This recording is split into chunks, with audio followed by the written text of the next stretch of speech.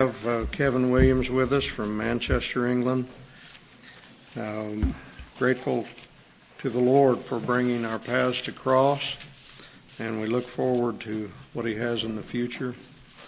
And we're grateful to have the opportunity to hear him share the gospel with us again. So, brother, come.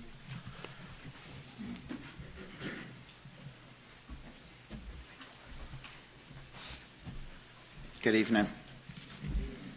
If we open our Bibles to Luke and chapter 19, please.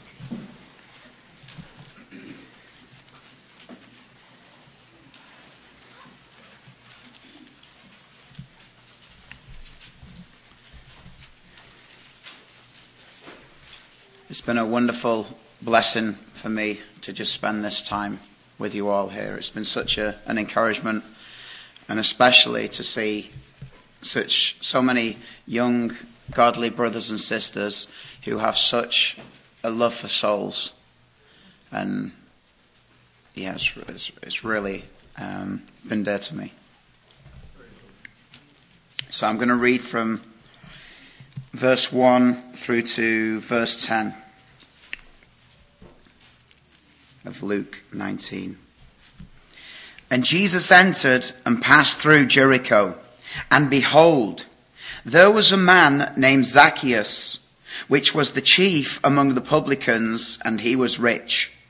And he sought to see Jesus, who he was, and could not for the press, because he was of little of stature. And he ran before and climbed up into a sycamore tree to see him, for he was to pass that way. And when Jesus came to the place, he looked up and saw him and said unto him, Zaccheus, make haste and come down, for today I must abide at thy house. And he made haste and came down and received him joyfully. And when they saw it, they all murmured, saying that he was gone to be a guest with a man that is a sinner.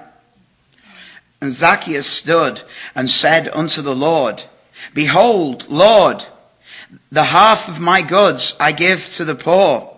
And if I have taken anything from any man by false accusation, I restore him fourfold.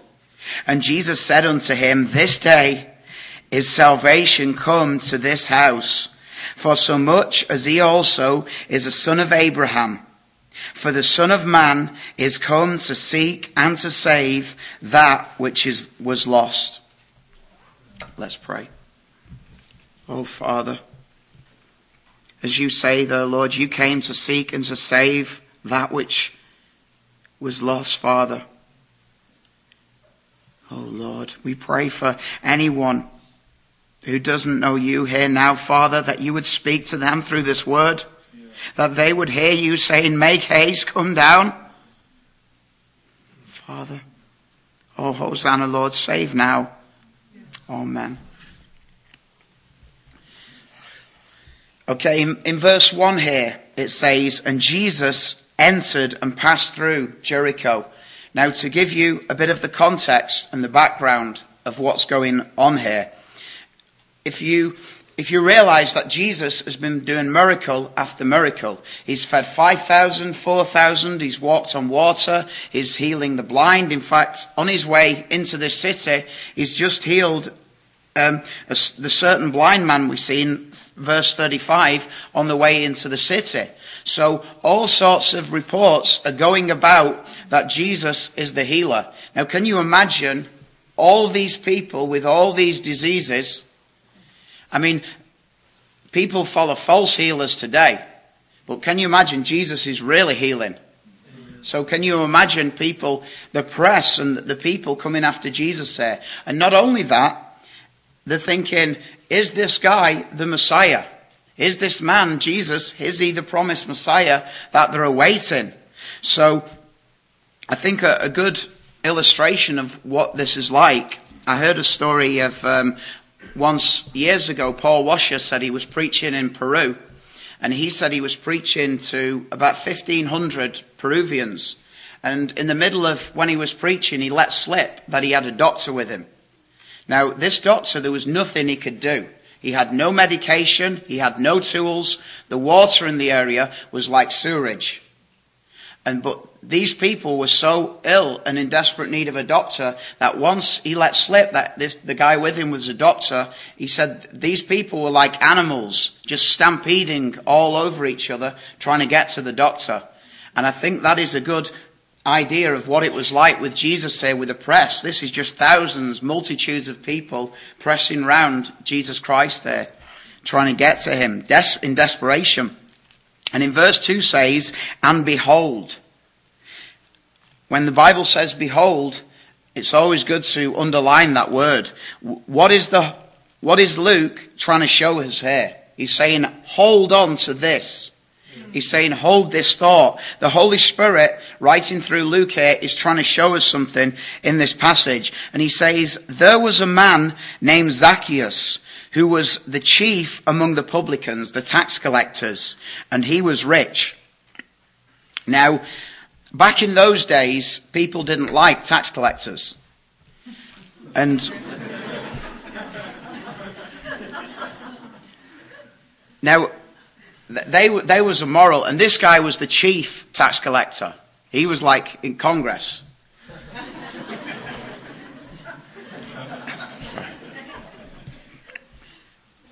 And this guy, you see, there was immoral. They had all sorts of powers from the Romans, and they would abuse them to take riches, to steal off people. The people were at these guys' mercies. But basically, if they couldn't pay their tax, they could just decide what was worth paying, whether it was some of their animals, some of the land, and these guys were at their mercy. So these was despised, and they was also seen as collaborators with the Romans. So these were serious, immoral people. And this guy Zaccheus here, he realizes he is immoral. He realizes he's a sinner, and man is built with this just guilt of sin. He knows he's got a judgment before God coming. You see, that's why all false religions everywhere, that's why you have, Muslims making trips to Mecca. You have the Roman Catholics taking Mass every single day of the week. I don't know if they do that where here, but that's what they do where we live, because they're trying to pay off the sin. But the more they do it by their own foolish works, the more guilty they feel. Even atheists are trying to suppress the truth of God. They've got their conscience pricking them, saying there's a judgment coming and I'm guilty, so they're trying to suppress the truth of God. I mean, that's why when you witness to an atheist sometimes, we have people in our family who will say, take this tract, take this CD, could we just speak to you? And they don't want to listen. But if there's a program on TV, a documentary attacking Christianity, they're cancelling the nights out and setting the video recorders for it. Yeah. Now there's something wrong there if they really were atheists. Yeah. But you see, man has this idea, he knows he is wrong. There is something in his conscience which tells him he is guilty before God. And this was like, for my life, personally, for many years of my life. I mean, it was about my mid-20s, because I professed to be an atheist at one time, and about my mid-20s, I started asking those questions. Why are we here? What happens when this life is over? And I remember I looked at Buddhism for a while. I wanted to become anything but a Christian. But it was just like ludicrous if you look into that. And I picked up the Bible and I started reading it as a history book. There was always something in there that drew me. And over time, I started looking more into it and more into it. I started going to a church, not a good church. The gospel was never preached. And any truth that was preached there, it was just surrounded by hypocrisy. So it was just filtered through the lens of that. And for 6 years of my life, I thought I was a Christian. But I was not. God was always a distant deity to me. He was always... I didn't really know him. I thought I did. I had cliches like, you have a relationship with Jesus. But my life was just surrounded with sin. And one day, this is how I personally got saved. This is how the first time I realized that God was holy, is I was sat in the garden and I was listening to a sermon on the internet. I wasn't getting the messages of how to get saved in the church I was in, so I started seeking elsewhere. And I heard the words of Jesus in the Sermon on the Mount say, "You have heard that it was said of old, you shall not commit adultery. But I say to you, if you look at a woman to lust for her, then you've already committed adultery with her in your heart." Now the context there is marriage. It's not saying it's a sin for a man to lust after his wife and vice versa, but he is clearly saying there, if you read on, he says, pluck out your right eye or your whole body would be cast into hell. But he is saying there that lusting after people you're not married to is a sin that will, if unrepented of, will take people to hell. Now, I'd heard that scripture so many times, and I remember discussing it with my wife a few weeks before, and I says, well, surely it doesn't mean what it says. Everybody does that. But you see, that day was different. For the first time in my life, I realized that God was a holy God who I could no longer mock. I could no longer play games with. And you see, and I was so grateful because, I thought God could have killed me a week ago or a year ago and put me into hell, and he would have been just in doing so. But he had mercy on me for so long when I was professing Christianity, whilst at the same time I was continuing sin. This guy Zaccheus here, I presume, is an ethnically born Jew. So he probably thought at one stage, I've been circumcised, so of course I'm going to heaven. But he always knew there was something wrong. And then it says in verse 3, and he sought to see Jesus who he was, and could not for the press, because he was of little stature. So Zaccheus here is this little man, and if you imagine there's this enormous crowd in front of him, 1,000, and Jesus is walking through this crowd, and he's trying to see through this crowd to see who Jesus is. Now let me ask you this. Did Zaccheus, did he sort of jump up and catch the top of Jesus' head and say, well, that's it. I found all there is to know about Jesus. Like so many today, we met them on campus. I've read the Bible. Yeah, of course you have. What does it teach? Well,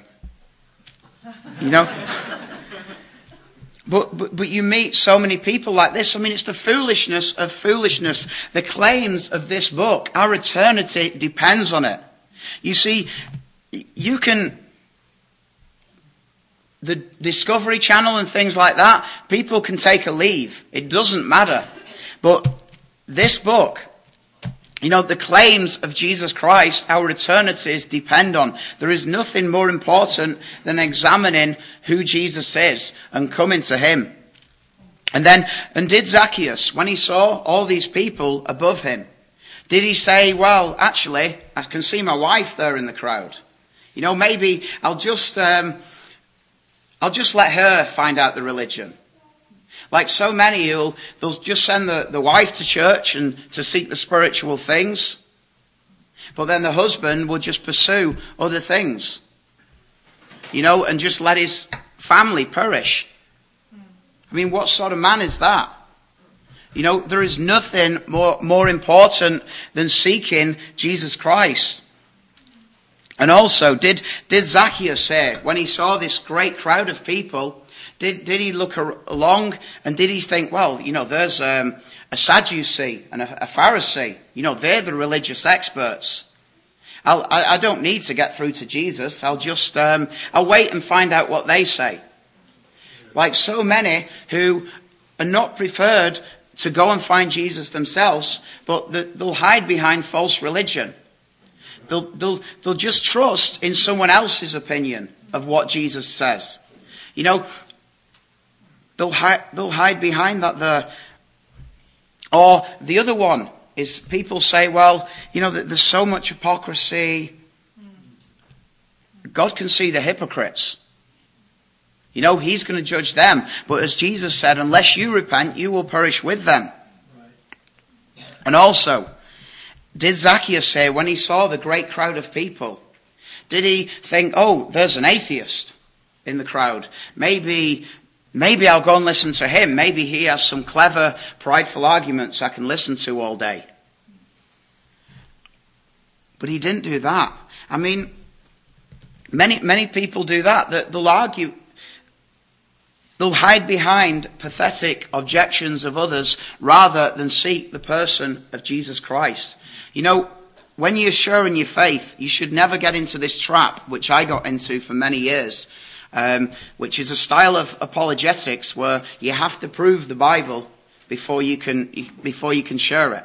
An example of this is someone is witnessing and the guy will say, well, I'm an atheist. I don't believe Scripture. And so the Christian stops quoting it. You know, I mean, to give you an example of what this is like, you know, this is the High King, the judge of the universe. I mean, can you imagine in a human court, if there was the proceedings were there and the guy was brought before the courts and he said, how do you plead? And he says, I don't believe in judges. You know, I don't believe in law. Now, do you think the judge there would say, hold it, we'll have to stop the proceedings until we convince this guy that law and justice exists?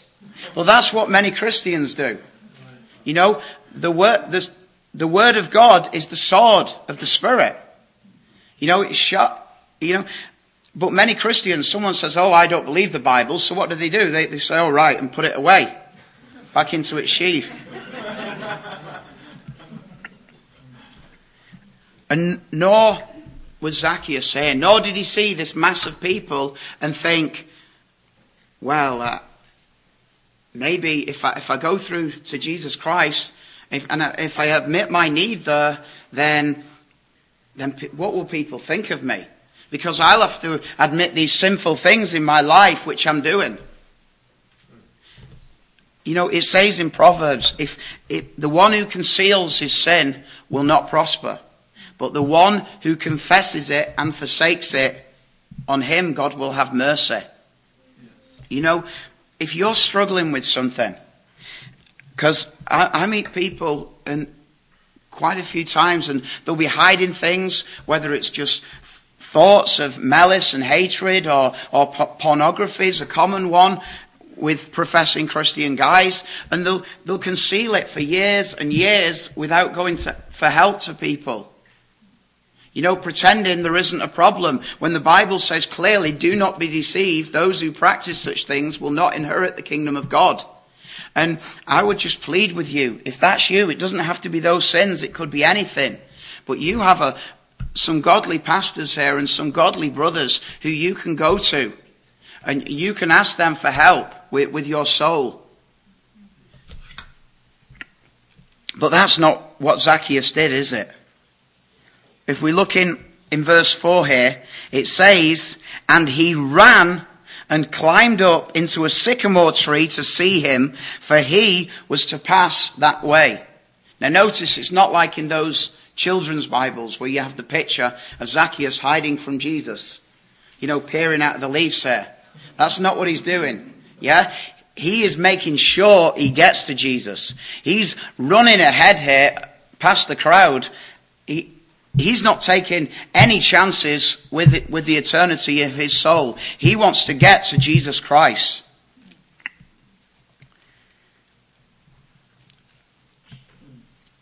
And then in verse 5, and when Jesus came to the place, he looked up and saw him. Now, I just want to pause on these words here. He looked up. Jesus is looking up to Zaccheus here.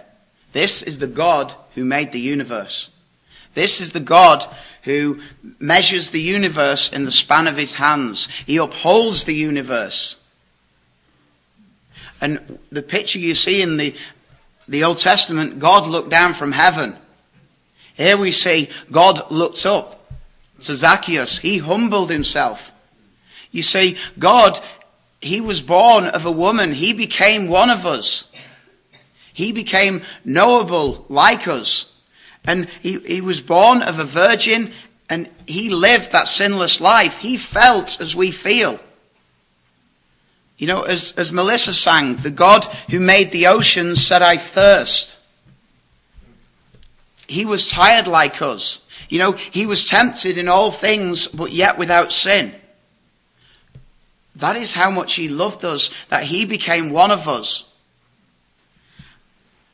And then he hung on a cross. Jesus went to the cross. Why? To pay for our sin. Because as John 3:16 says, for God so loved the world that he gave his only begotten Son, that whosoever believeth on him will not perish but will have everlasting life.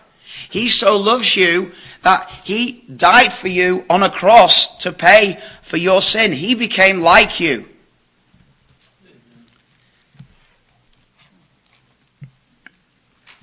So verse 5, and when Jesus came to the place, he looked up and saw him and said unto him, Zaccheus. Now notice here, he knows Zaccheus by name. And Jesus, he knows you by name. Now, isn't it amazing here? Zaccheus, a moral background, his rebellion, he has lived, he's grown up a Jew, he knows all these laws, what he shouldn't do, and he's just lived in treason, in rebellion. He's grown up like with an effectively a Christian background in the church almost, and he's just lived in complete rebellion. And Jesus comes to him. He doesn't say, well, you've gone too far. You've just gone too far with taking advantage of my mercy. He comes to him and he says, Zaccheus. Christ came to die for the ungodly. He came to die for sinners. And he knows your name. And look at Jesus here, he says, well, first of all, look what he doesn't say. He doesn't say to Zaccheus, he doesn't look up the tree and see him and say, well, look at all this bad stuff you've done, Zaccheus. You better clean up your life before you get down from that tree. In fact, you better, torture yourself on that tree for a while before you can come down. Is that what he says? That's not what he says, is it? He doesn't stand there with condemnation for him. He doesn't come to him and say, well, maybe come down. Maybe I died for you, maybe not. He says, come. You see, the message of the devil is always flee from Jesus. The message of Jesus Christ is always come. Come to him. Come down from that tree just as you are. And make haste. Come quickly. Don't delay in this.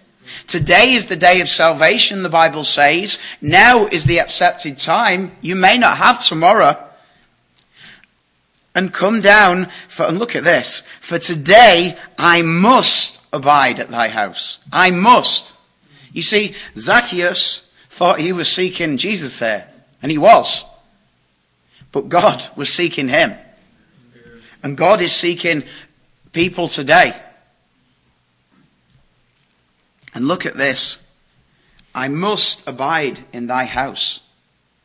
The God who made the universe comes to dine with us. He comes to live in our house, to live in our heart. I was reading in the Song of Solomon, chapter 2, verse 4 the other day. He brought me into his banqueting house, and his banner over me was love. God brings us into his banqueting house, to dine with him, to feast with him, to know him. And his banner over me was love. All his thoughts, once you come down to him, all his thoughts for you are love. I mean, I was just dwelling the other day on that text, and it's just so wonderful. I was actually thinking of preaching from it. But all you'd have got was a message of me just repeating that text saying, he brought me into his banqueting house and his banner over me was love. He brought me into his banqueting house. And it's just, you see, once you come to Christ, there is therefore now no condemnation to all those in Christ Jesus. Why? Because he's already been condemned in our place.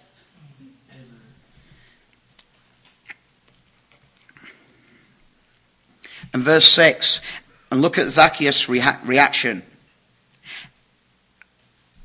And he made haste and came down and received him joyfully. He wasn't waiting around.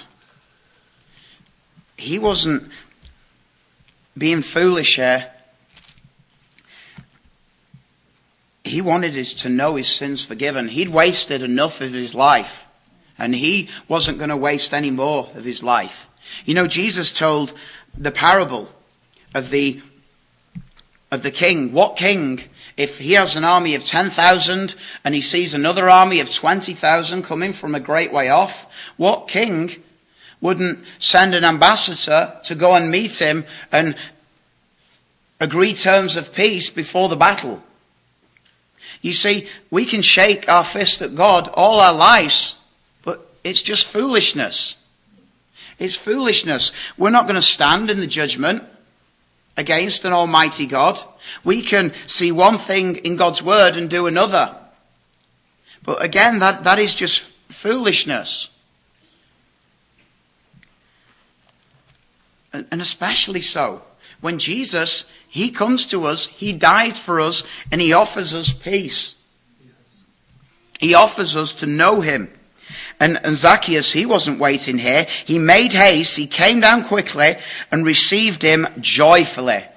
And there is joy when your sins are forgiven. To know your sins are forgiven. And verse 7, look at this. And when they saw it, they all murmured, saying that he was gone to be guest with a man that is a sinner. Now these are the self-righteous people looking on. These are the people who think they are good.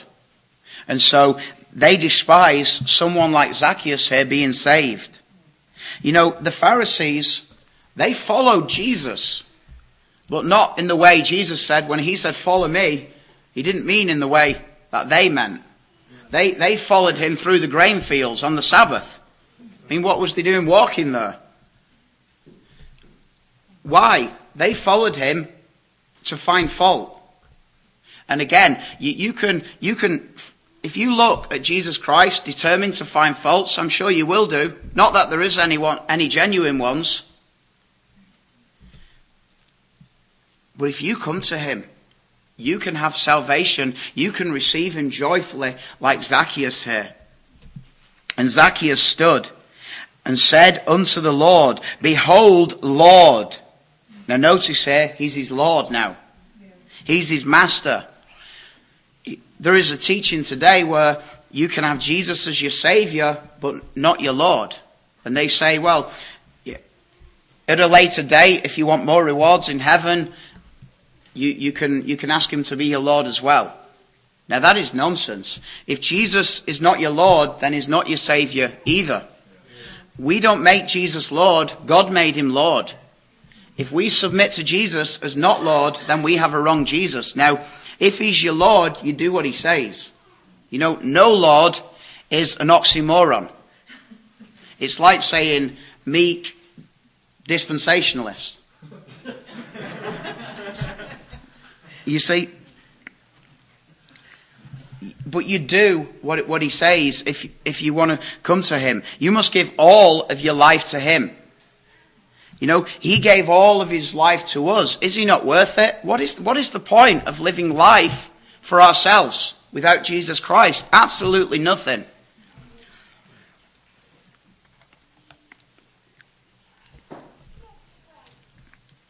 And look at his repentance here. The half of my goods I give to the poor. And if I have taken anything from any man by false accusation, I restore him fourfold.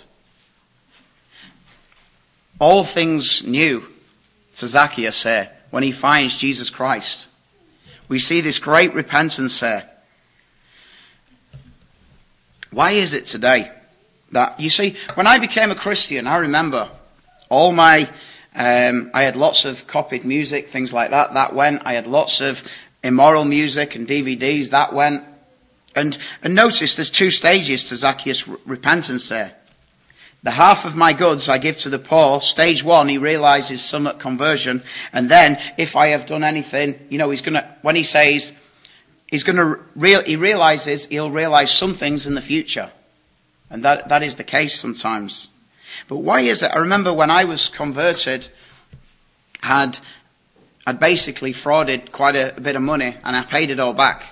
Now, I could have kept my mouth quiet and no one would have known, except God and my conscience. But you see, why is it today that I see Christians or professing Christians with, stealing music and DVDs and things like that? I mean, I heard one guy who came to me and he said, I've got a computer program which you can have. He said, it's copied, but it's okay because I copied it before I was converted. As if stolen goods become sanctified at conversion. But you see, when Jesus saves a person, he changes that person. And Zaccheus, verse 8, and Zaccheus stood and said verse 9, and Jesus said unto him, this day is salvation come to this house, for so much as he also is a son of Abraham. Notice, he's saved here. Salvation this day came to his house. If you want salvation today, if you are without the Lord, you come to him. And you can become a true Jew. You can become a son of Abraham here. As Galatians 3 says, the children of faith are the children of Abraham. And Philippians 3:3, the circumcision are those who put no confidence in the flesh. You see, those who have confidence in the flesh, those who think they're good enough to get to heaven, like the Pharisees, will never come to Jesus Christ. But the Bible says, blessed is the one who is poor in spirit, the one who is spiritually bankrupt, the one who has nothing to offer God. Like we sung there, my hope is built on nothing less than Jesus' blood and righteousness. I dare not trust the sweetest frame, but wholly lean on Jesus' name. We must come to him. And verse 10, for the Son of Man is come, is here. And why did he come? To seek, to find you, to save you, that which is lost. If you're lost today, Jesus came to save you. Jesus died for you on a cross to pay for your sin. And he doesn't say, wait for the Holy Spirit. He didn't come to this tree to Zaccheus and say, wait for the Holy Spirit to work in your life and then come down. No, he commands you to come down and to make haste and come to him. That the gospel is a command to repent and believe. And anyone who comes to him, he will not refuse. If you want eternal life, Jesus says, come. He who is without money, come buy and eat. He who has nothing to offer God. If you're self-righteous and think you deserve salvation, then this gospel has nothing to offer you. But if you have nothing, if you realize that you are an ungodly sinner, then Christ died for you and he commands you to come to him and have eternal life. And he will save everyone who comes to him. So let's pray.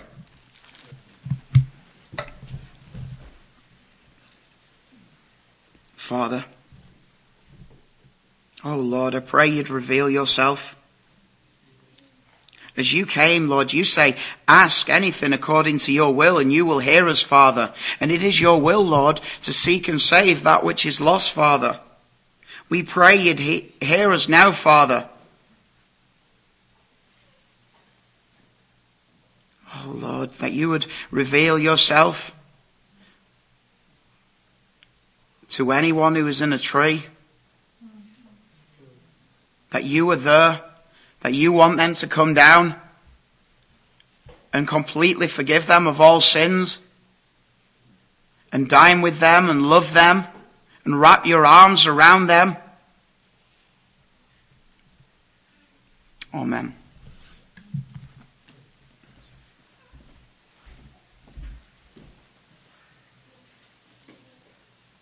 the word come is. To be a sinner, alienated, separated from God, and then for him to say, come. Zaccheus, come down. Come unto me, all ye that labor and are heavy laden, I'll give you rest. Ho, everyone that's thirsty, come unto the waters. The Spirit and the bride say, come. It's just over and over. God inviting us and summoning us and commanding us to come.